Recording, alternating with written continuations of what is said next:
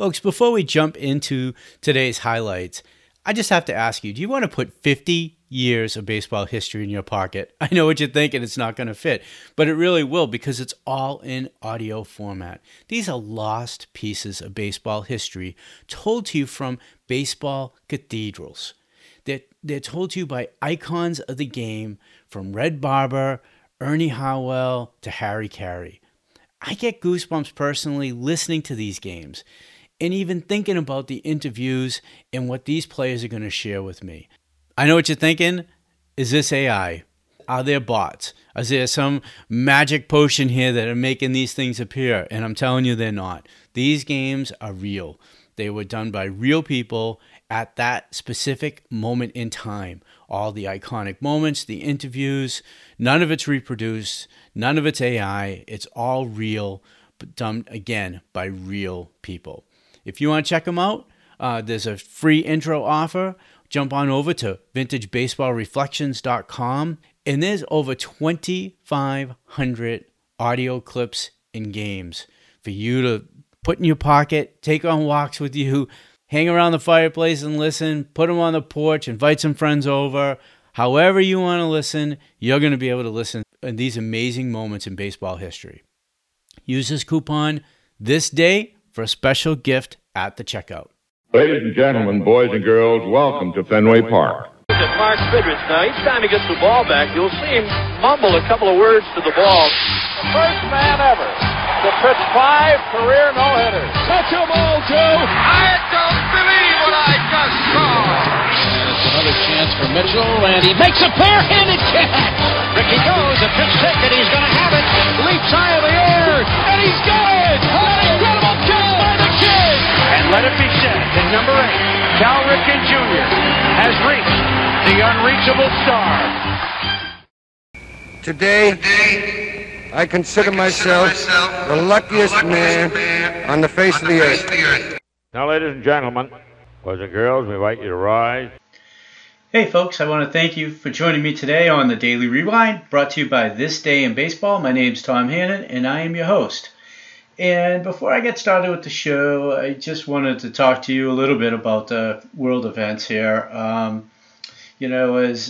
the week has unfolded, it's really, I was going to say weeks, but it's really a week.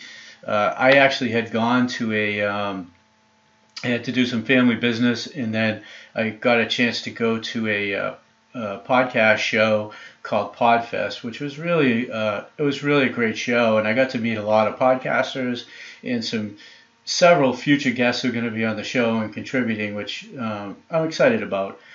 But just from the time I left Florida for Podfest to this coming Monday here, the entire world has basically been shut down by this coronavirus, and it's not anything that we've ever seen before. I mean, of course, there was influenza in the 1918, the Spanish flu.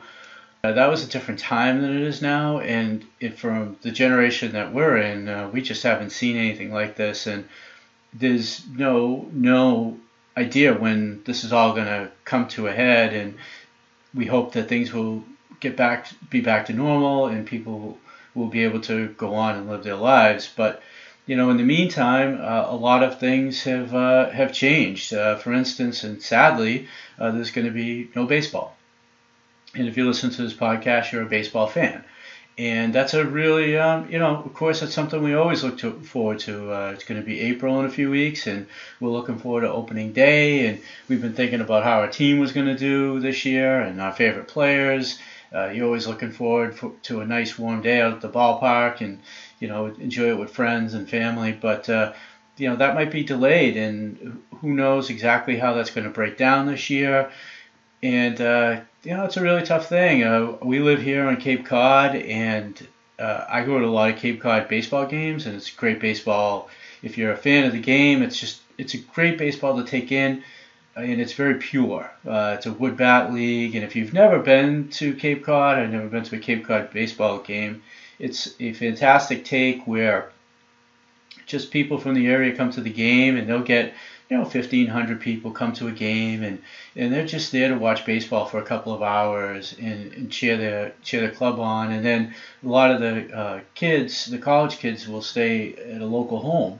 So we actually have friends that that have the kids stay with them for a couple of months while they're playing in the league, and it's really creates a tremendous sense of community. And I would say that may or may not happen this year either. And it's an interesting thing to think about baseball and how it affects all our lives and how it's so intertwined with us, especially fans. And the only thing I can do on my part is I'm going to continue on with the show, of course, giving you these baseball voices from the past, which I love to do for you. But the other thing I'm going to try to do is put up as many old-time baseball games as possible. I'm just going to do a quick announcement before I put them on, and we're just going to put them out there. You can get them free on the radio archive as well. But we're going to put them on, and I'm going to put a feed on the website as well, and maybe do a watch party on Facebook, and some people can get together and just hang out and listen to some baseball games and enjoy that camaraderie. Even if it's virtual, it's still nice to have, and so you can enjoy those games. So I'm going to hope to start putting those out. I might put out a game tonight or tomorrow, and I want the fans to enjoy it and just to be able to enjoy some baseball, even though that it might be a while before we see the 2020 season happen. But I mean, the most important thing out of it all is, of course, we're missing it, is to stay healthy and be very aware of what's going on around you. I have to say, I've washed my hands and used hand sanitizer more in the last week than I have in the previous year, and I always thought of myself as having good hygiene. But of course, we're hyper vigilant right now, and if you hear somebody who's sick, that you want to keep your have a social distance, and these are probably all things that we should have been practicing all along anyways. But be very aware of that, and just take care of yourself, do the right thing. If you're not feeling well, stay home. Be as responsible as you can be, because it's not just about you; it's about everyone else you come into contact with if you're not feeling well. And I'm going to get on to the show now, and again, just be safe, be aware, be responsible, and we'll all get through this. And it's going to be rocky for a little while, but we'll all get through it. And I'm going to do what I can to bring you some baseball to help you get through it. So today's date is March 16th, and I'm going to bring you a little story about Ty Cobb. March 16th in 1907, after watching Ty Cobb quarrel with a black groundskeeper and with a teammate, Charlie Schmidt, Tiger manager Hugh Jennings was tired of dealing with Cobb's abrasive behavior, and he tries to deal him to the Cleveland Naps for outfielder Elmer Flick. The Naps actually turned down the trade with the Tigers, who would have exchanged Flick for the 21-year-old Cobb. They countered with Bunk Cogleton, but the Tigers declined. Flick had been holding out, and he just signed a few days before the trade. After Cobb was nearly traded away, Jennings attempted to repair the difficult relationship between Cobb and other Detroit Tiger players. Cobb is too good a hitter to let get away. When a little diplomacy will get the boys together, Jennings would say. Flick will go on to hit .302 and lead the league with 17 three-baggers. Cobb will go on to hit .350 and lead the AL in hitting. And of course, Cobb is going to go on to become one of the top 5 players in Major League Baseball history, and he still holds the all-time record for career batting average at .367, which I assume will never be touched. Both players ended up in Cooperstown. Cobb was, of course, part of the initial class, and Flick will join him in 1961. Now, I'm going to bring you Cobb himself, the Georgia Peach, as my voice of the past today. Standing beside me is a man who is perhaps the world's most famous writer of sport, Grantland Rice. With him is a man whose name is a household word, the idol of baseball fans everywhere. In his day, the keenest batting eye in baseball, star of place hitters, and the fastest base runner. None other than Ty Cobb, the man who has broken practically every record in baseball. Grant Rice will interview Ty Cobb on baseball and the coming season. Grant? Thanks, Graham. Well, Ty, you faced Walter Johnson's fast one when he had more smoke than a burning oil well. Now you're facing the Mike. Which team's the easier? Well, I think I'll take a chance on Walter. This Mike kind of gives me stage fright. Well, Ty, you've asked me not to make this too personal, but you have played in more ball games. You have made more hits. You have stolen more bases, and you have scored more runs than any player that ever lived. A record like this is a personal matter with a good many million people. First of all, I would like to ask you the biggest thrill you ever got in any one game. Well, Grantland, I've played in over 4,000 ball games in the last 25 years, and the biggest thrill I ever got came in a game against the Athletics in 1907. I was only 20 years old then, not quite 21, and it looked as if this game meant the pennant. The Athletics had us beaten with Rube Waddell pitching. They were 2 runs ahead in the 9th inning when I happened to hit a home run that tied the score. This game went 17 innings to a tie. And a few days later, we clinched our first pennant. You can understand what it meant for a 20-year-old country boy to hit a home run off the great Rube in a pennant-winning game with 2 out in the 9th. Boy, I suppose you've missed the old game a lot, Ty. All the thrills and crowds and the headlines and all. I thought I would miss it a lot, Graham, but I haven't. It's a great old game, but I've almost felt like a prisoner who was set free. Just how do you mean, Ty? Baseball to me was more work than play. In fact, it was all work. You see, I was lucky enough to lead the league when I was 20 years old. After that, I wanted to lead it every year. I never thought I was any genius, so I gave up my life to the game for 25 years. I suppose I was in nearly 30,000 plays, and I at least tried to think about every play and how it should be made. Here's one example. I figured out one play to use against Hal Chase. He used to snap the ball over to third to catch me rounding the bag. I'd always slide back. I had to wait 2 years for the right time to work it. But one day, I just kept on going and managed to score the winning run. Did you have any set system to work on, Ty? Yes, my system was all offense. I believed in putting up a mental hazard for the other fellow. If we were 5 or 6 runs ahead, I'd try some wild play, such as going from first to home on a single. This helped to make the other side hurry the play in a close game later on. I worked out all the angles I could think of to keep them guessing and hurrying. Every play was a problem of some sort. That's what I meant by the strain and grind of 25 years. Who was the best pitcher you ever faced, Ty? Walter Johnson had more stuff, although Ed Walsh in his prime was a wonder. But the ones who gave me the most trouble were pitchers like Mogridge, Carl Wildman, and Carter, all left-handers who depended more on slow curves and dinky-dinks. They bothered me more than speed or fast curves. Well, who was the hardest hitter you ever saw? Well, you can't beat the Babe. Ruth is one of the few who can take a terrific swing and still meet the ball solidly. His timing is perfect. Lajoie was the hardest line hitter I ever saw, and I'd like to see Sam Crawford, Joe Jackson, and Frank Schulte lay against this modern ball. But none of them had the combined eye and power of Ruth.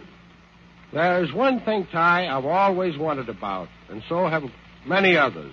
How did your legs ever stand the strain of more than 4,000 ball games and more than 4,000 hits when you were always at top speed? Well, in the first place, I always tried to keep in condition. And I can tell all the boys that means everything.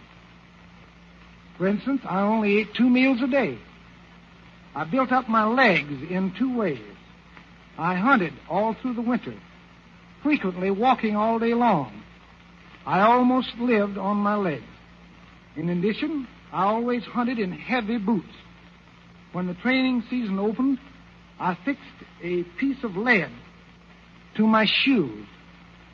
I took the lead off when the pennant race opened, and I felt as if I could run faster. I lost some of the old spring in the last year or 2, but my legs today are as strong as they were. If you want good legs, you have to put them to work. I never gave mine any holidays. How did you steal so many bases, Ty? There were others just about as fast. As I said before, you had to do more thinking in the old days when home runs were fewer. Games were close, and every play counted.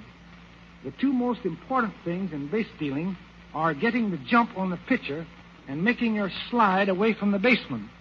In stealing bases, I always watched the baseman's eyes to know where the ball was coming. His eyes had to watch the ball. I didn't have the time for this, but his eyes told me, and then I knew where to throw my body away from the baseman. I am pretty sure, Ty, everybody would like to have you pick the next 2 pennant winners. For any good pennant-winning ball club, the second year is the easiest to repeat. The Athletics and the Cubs were both good teams, and I think they will be fighting it out again in the next World Series. That's my pick, anyway. Thanks a lot, Grant, and How about that? Now, if you're interested in learning more about Ty Cobb, I want you to check out his page on thisdayinbaseball.com/Ty Cobb. I want to thank you for joining us today, and I know a lot of your baseball friends are going to be looking for baseball things to do. Please tell them about the show and the ball games we're going to be putting out for you to listen to. And if you enjoy the show, please subscribe so your friends never miss a show. And I want to leave you with this thought before I do my final send-off, is on a personal note, my wife's Linda mom passed away a few weeks ago, and we had the service for her on Saturday. And her sister Laura gave it just an incredible eulogy for her mom, and there wasn't a dry eye attendance there. And there was also a lot of chuckles and laughter as well, because she did such a masterful job. But my wife's mom suffered from Parkinson's, and it was a really tough time for her. And she had just a difficult life at the last few years. And Laura brought up such a great point during the eulogy when she said to always be willing to give a helping hand and never be afraid to ask somebody if they need a little bit of help. So during this really tough time that we're facing now, and it's going to be some time before things get back to normal, a lot of people are going to be having a tough time. And, maybe you can offer to do some food shopping for somebody or help them out a little bit. Do some things for some people, especially the older folks or disabled folks who are going to be really stressed at this time. Try to do something for them to help them out, because it not only makes them feel good, it's going to make you feel great for doing good things along those lines. So, I'm just going to leave you with that thought. Of course, I didn't deliver it as good as Laura did, but I hope you understand what I was trying to say, and just try to do something to help somebody out during this time. Again, I would just want to thank you for listening to the show. Though I won't be seeing you at the ballpark for a while, I hope that we are seeing you there sooner rather than later. I'm out. Peace.